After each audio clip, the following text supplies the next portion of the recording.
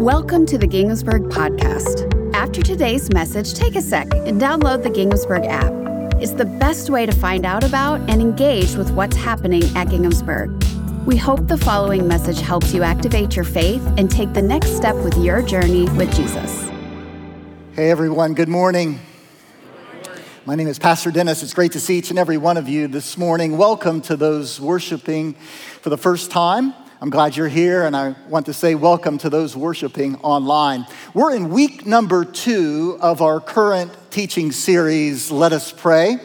Last week, we looked at persistent prayers as we looked at the persistent widow. And today, we're going to go deep. No more dog paddling in the shallow end. In fact, we're going to launch out into the deep. I may even push you in today. There are all kinds of prayers that we can pray. I hope that you offered some prayers this morning. Of course, we began this message today with the Wesleyan Covenant Prayer. Think back in your mind to when you learned how to pray.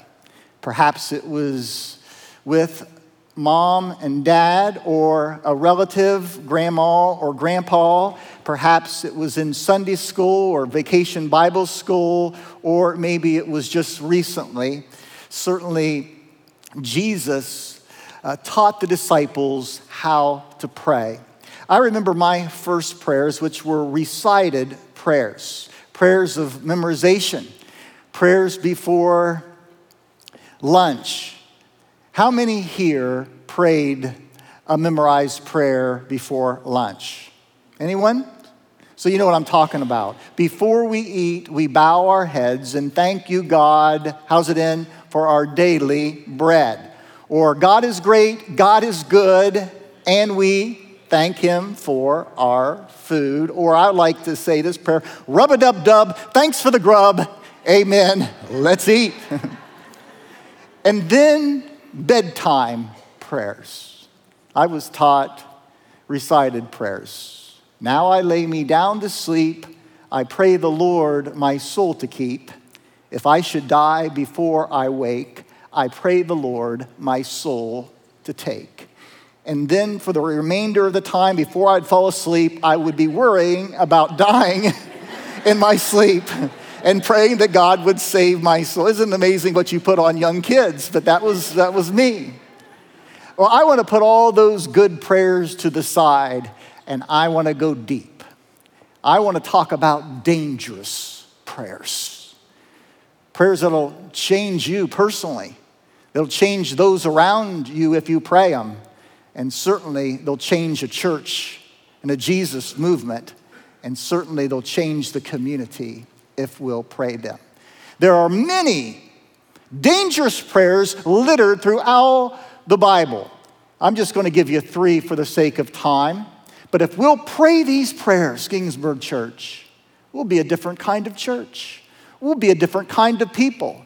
In Miami County, in the Miami Valley, Montgomery County will be different because we as a people are praying these prayers. I'm going to make it simple.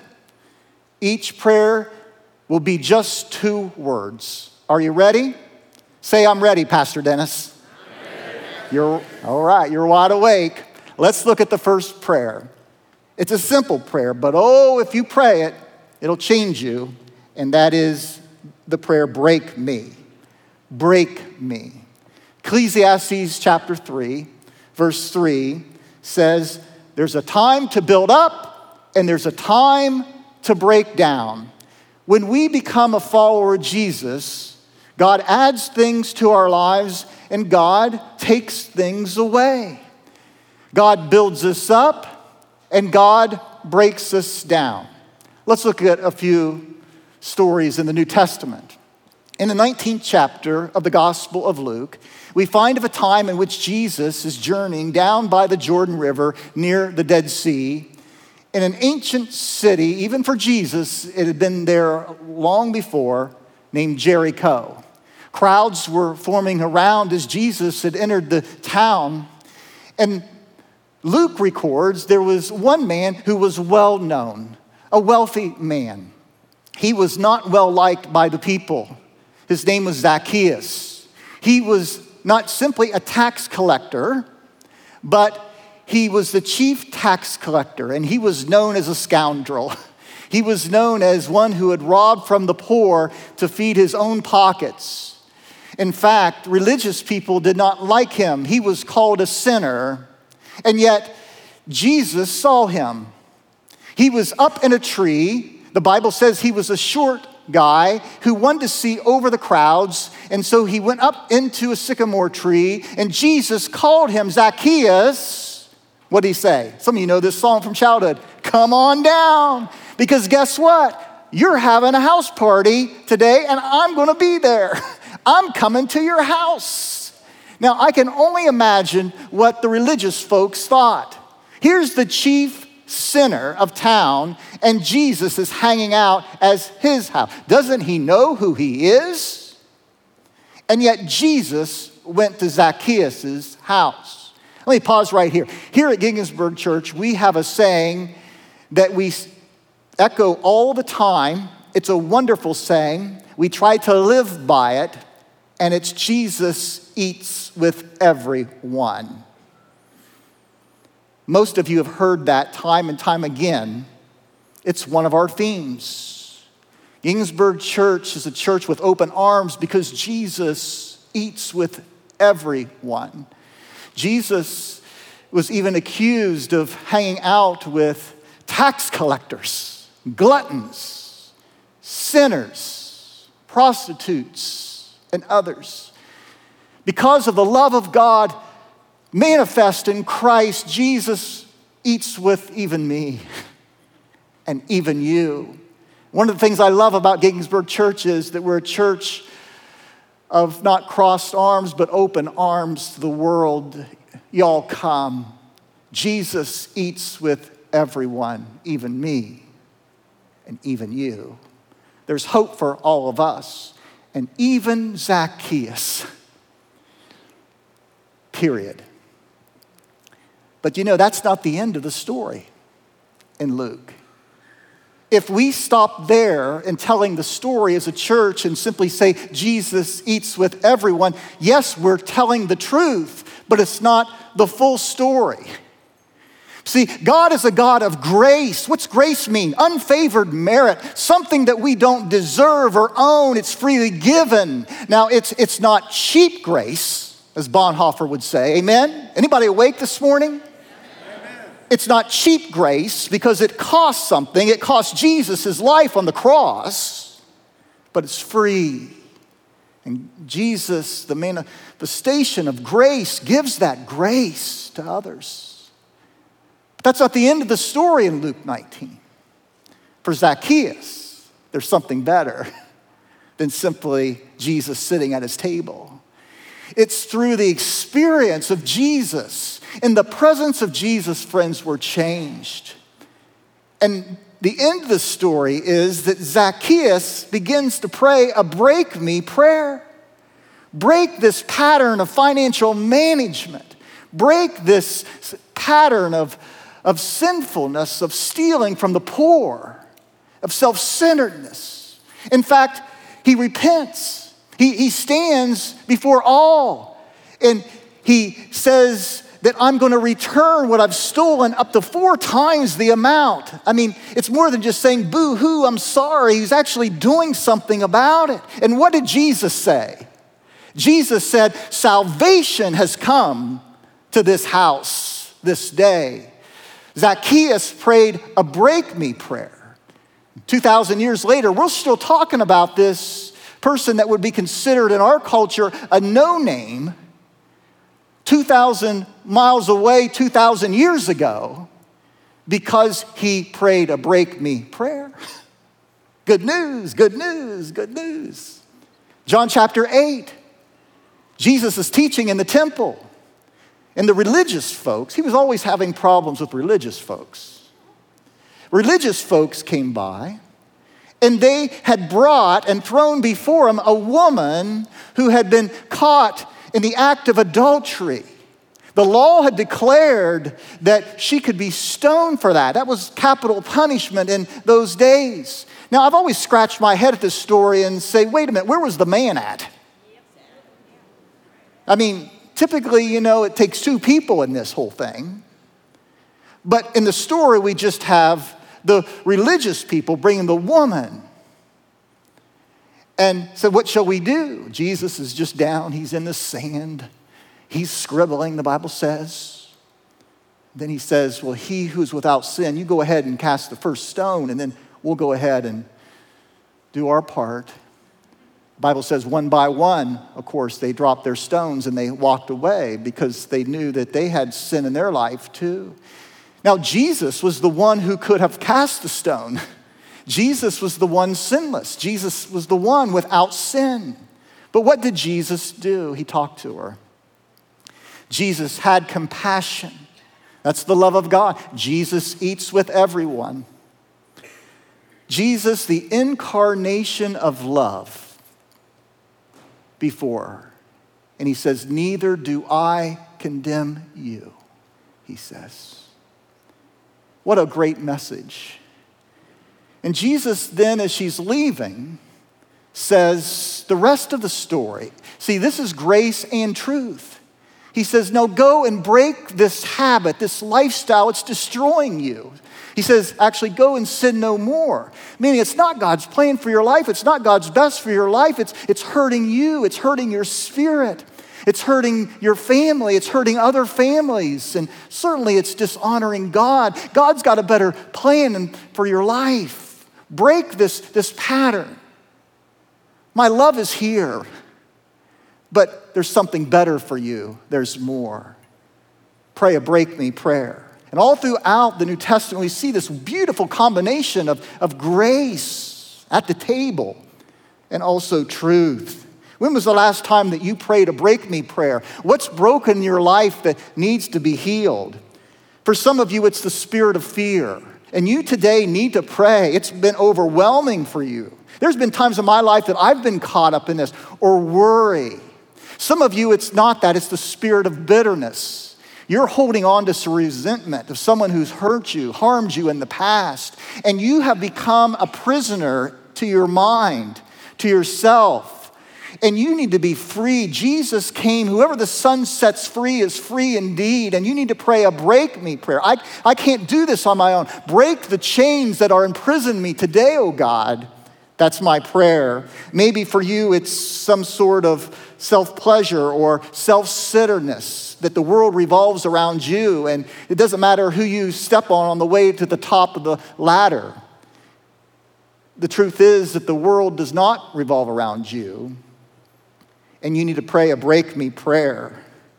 Sooner or later, if you mean business with God, you've got to come to the place, I've got to come to the place where I say, break me, Lord. How many today would raise their hands to heaven and say, oh God, break me, break this addiction. Free me, Lord. And God will. It's a dangerous prayer, but he will. The second dangerous prayer, number 2, is lead me. Lead me.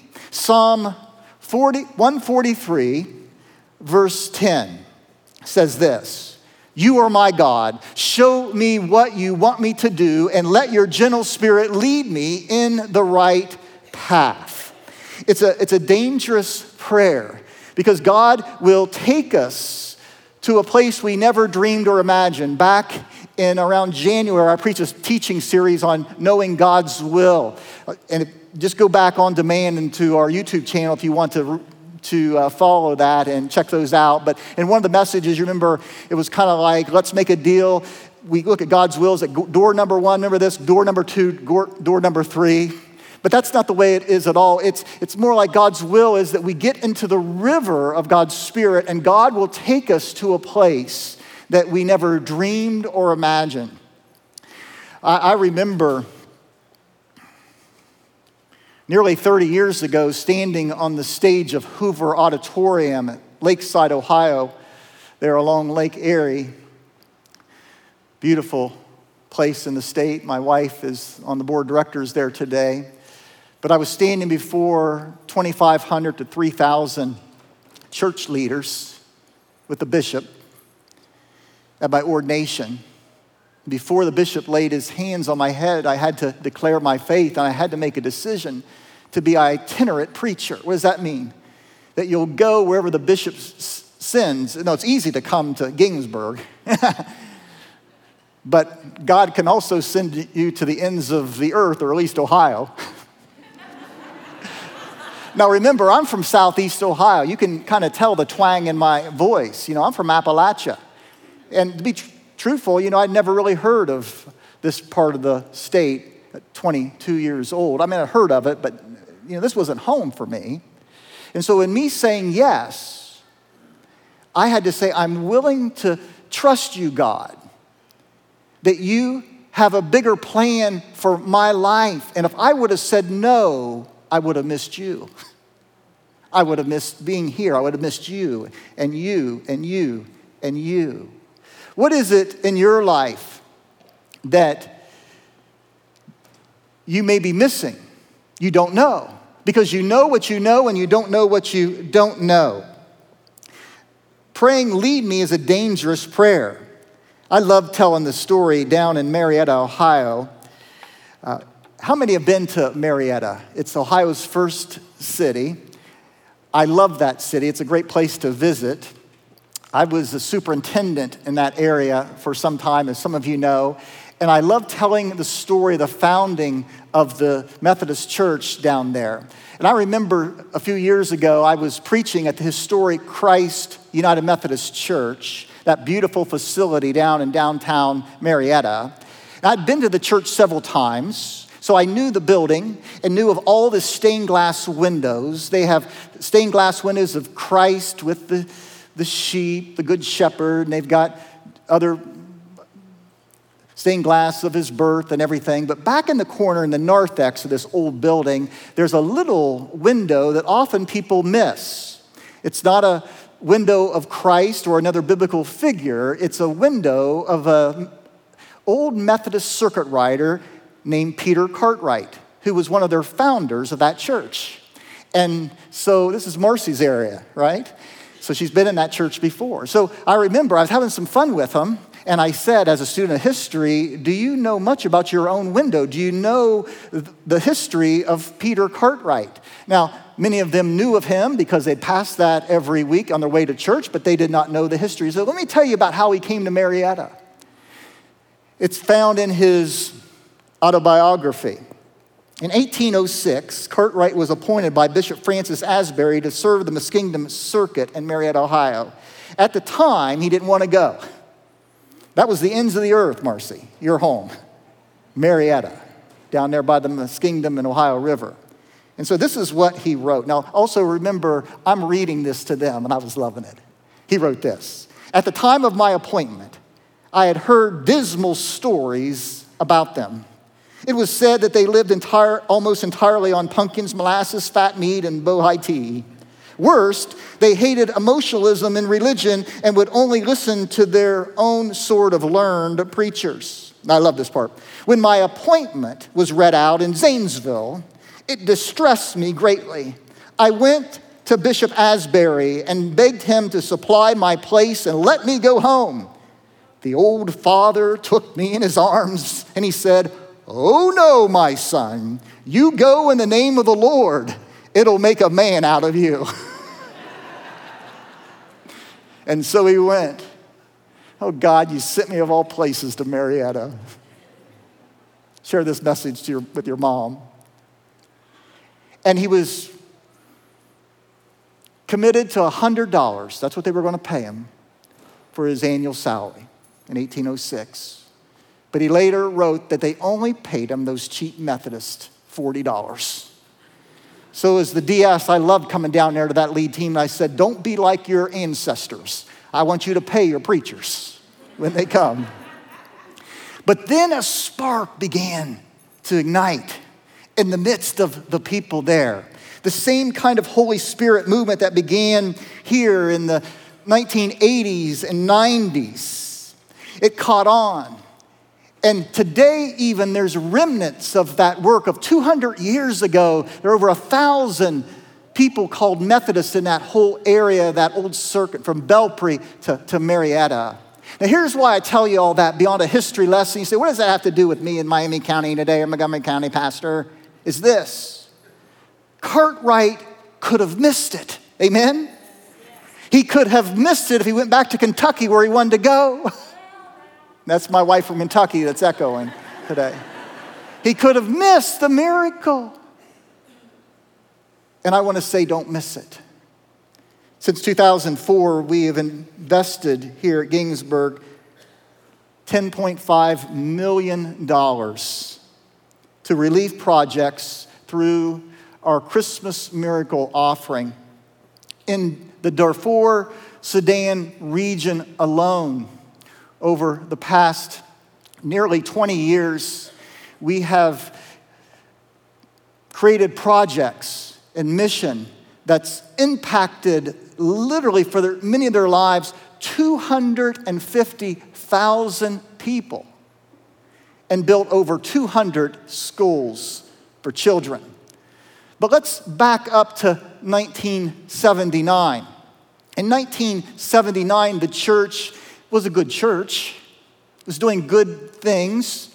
It had student pastors every 2 to 3 years from United Theological Seminary. Some of you remember those days. You were part of that mission. But the church and the conference decided they were going to do something strategic. They were going to put a full-time pastor there and even bought a parsonage. And Mike Slaughter likes to say that he was told by the DS that he would be a good pastor if he just bide his time, then in 2 or 3 years he could go to a big church. And someday he might even be able to go to a real big church to end his career like Troy First United Methodist, which we love our sisters and brothers up at Troy. That first year was tough. The church grew from 90 to 60. Wait a minute, get my math out here. That's not very good. So it said, I told someone this morning, my goal is to take this place from 1,400 in worship a Sunday to 140 on Sunday. Just kidding. But then God began to move. God began to work. The people stopped saying, well, we've always done that way before. And God did a movement. What I want to say is they would have missed it. They would have missed the impact in Darfur. Don't miss it. I think we know where we're going here, right? Here's what I really want to say as your pastor today. Some of you are missing stuff, personally. You're missing the greatest adventure of your life. You're shortchanging God. You're missing being used personally by God. And you know what it comes down to? Let's nutshell it. You don't trust God enough with your one and only life. You believe that you're doing pretty good on your own, or your way is the best way, instead of the one who put the stars in place, the one who made the sun come up again today. And you're missing it. You're missing God's best. Don't miss it. Lead me prayers are dangerous because they'll change you, and they'll change the community, and they'll change the world. Let's go to one final one this morning before I lose you this morning. Here it is. Use me. Use me. You say, oh no, Pastor, no, God. Because I know what it really means. I know it'll mean abuse me. It's like the disgruntled worker going out of the place of employment. This job, these people are just abusing me. But God doesn't want to abuse us. God wants to use us to be a blessing to others. We are God's workmanship. And when we're praying, God, use me, here's what we're praying. God, make me available today with my one and only life to bless someone, to mend a fence through me, to heal a hurt through me, to bring freedom to another person. I make my life available to do a work through me. The prophet Isaiah put it this way in Isaiah chapter 6, verse 8. Then I heard the voice of the Lord saying, whom shall I send? As if God is scanning the world, looking to see who's available. Who will go for us? And Isaiah says, and here I am, send me, use me. When you leave this place today, just pause, or maybe if your car's too chaotic with many other people, when you get home in your quiet place, just without any but you and God, lift your hands to heaven and say, oh God, use me. Use me at Kroger today. Use me at the restaurant today. Use me at my place of employment today. Let me tell you one more story before we leave. Now, I was praying a prayer several years ago. It was 2007. As I was pastoring up in Piqua at Grace Church there by the high school. And I had a good buddy that many of you know in Jim Wilson, who was the pastor of First United Methodist Church in Troy. And of course, Jim now is our district superintendent. And one day, Jim said to me, hey, Dennis, I want you to go with me to Nicaragua. I've been working down there. We've established this place for disabled children called Bradley's House of Hope, named after his disabled son. And I want you to go and take some people from the church. And I know that many from our church have been down there as well with Troy First and Jim. And so I went. And we were one day in the capital of Managua, and we were visiting a children's hospital. Now, this story may sound familiar to a few of you because I shared it on Facebook about a month ago. As we were walking down the hall, there was a woman, really desperate, who came out. She had heard that there were some American pastors on the hall. And so she came out and she just saw me, this tall white guy standing there, acting like he didn't know what he was doing. He said, hey, you, Father, you, Padre, you. And I'm looking around like, who is she talking about? Yeah, you, pointing to me. Come here. I need you, Father. Come here. And it was, of course, through a translator that I walk over there. And she says, I need you to come and give the last rites to my teenage son. He's dying of cancer. The doctor says he's not going to make it, maybe even by nightfall. Would you come? And I immediately said, well, ma'am, I'm not a Catholic priest. I'm a pastor. But we could probably find a priest for you to give the last rites. So, oh, no, Pastor. Oh, no, you, Father. I want you to come and pray for my son. He's dying. I'm concerned about his soul. This was a desperate mother. She literally said he's not been baptized. She was worried about that. She said, I'm afraid that he's not going to go to heaven. I need you to give him the last rites. And so I walk in there. I'm flipping through my Bible. I read a couple scriptures to her. And then, with her permission, I anointed him. I shared the gospel with him. I said, for God so loved the world that he gave his only begotten son, that whosoever, and that means you, young man, will not perish, but you can trust in God. You can turn your life right now. You can give your life and have the hope of glory right now in this room, that God's presence is here, and God is able. And God loves you, and Christ died for you. And that's the good news. I said all that in about 30 to 45 seconds, But I'll never forget, as I anointed him, I put my hands on his head. And I prayed that the love of God in Christ through the power of the Holy Spirit would descend upon. And friends, it was a holy moment as that mother was there and that young man was there and we were praying. And God came. I walked out of there. Jim standing by the door. He pulled me aside in the hallway. He said, Dennis, I want you to know,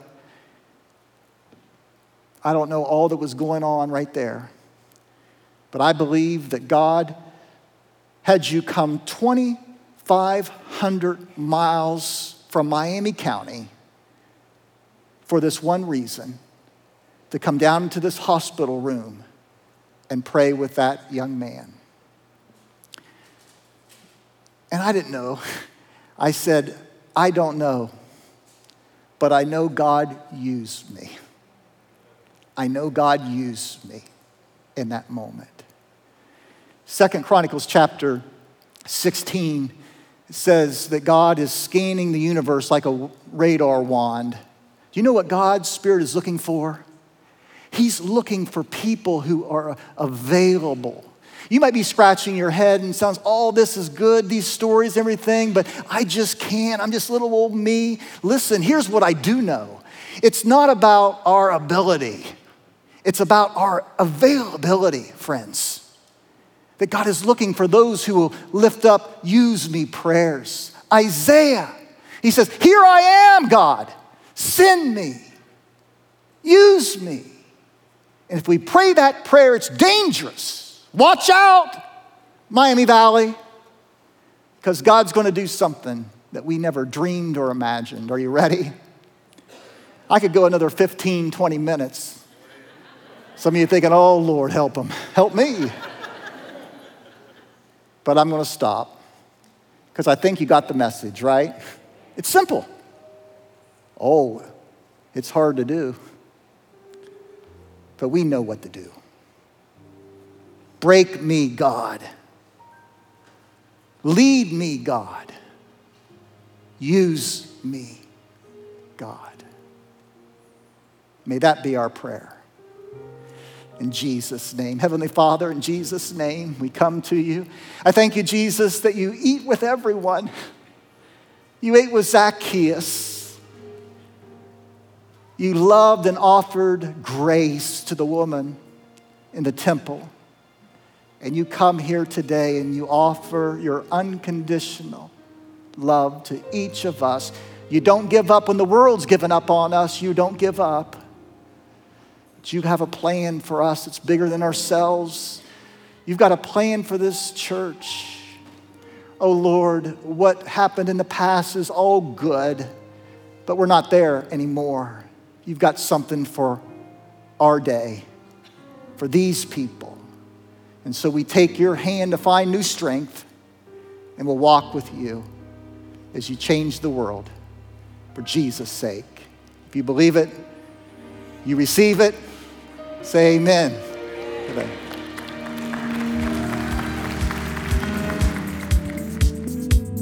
I hope you enjoyed today's message. I've got 2 invitations for you before you go. First, subscribe to our podcast so it shows up in your feed every week. And if today's message inspired you and you would like more people to hear it, you can give a financial gift through the Ginghamsburg app or online at ginghamsburg.org.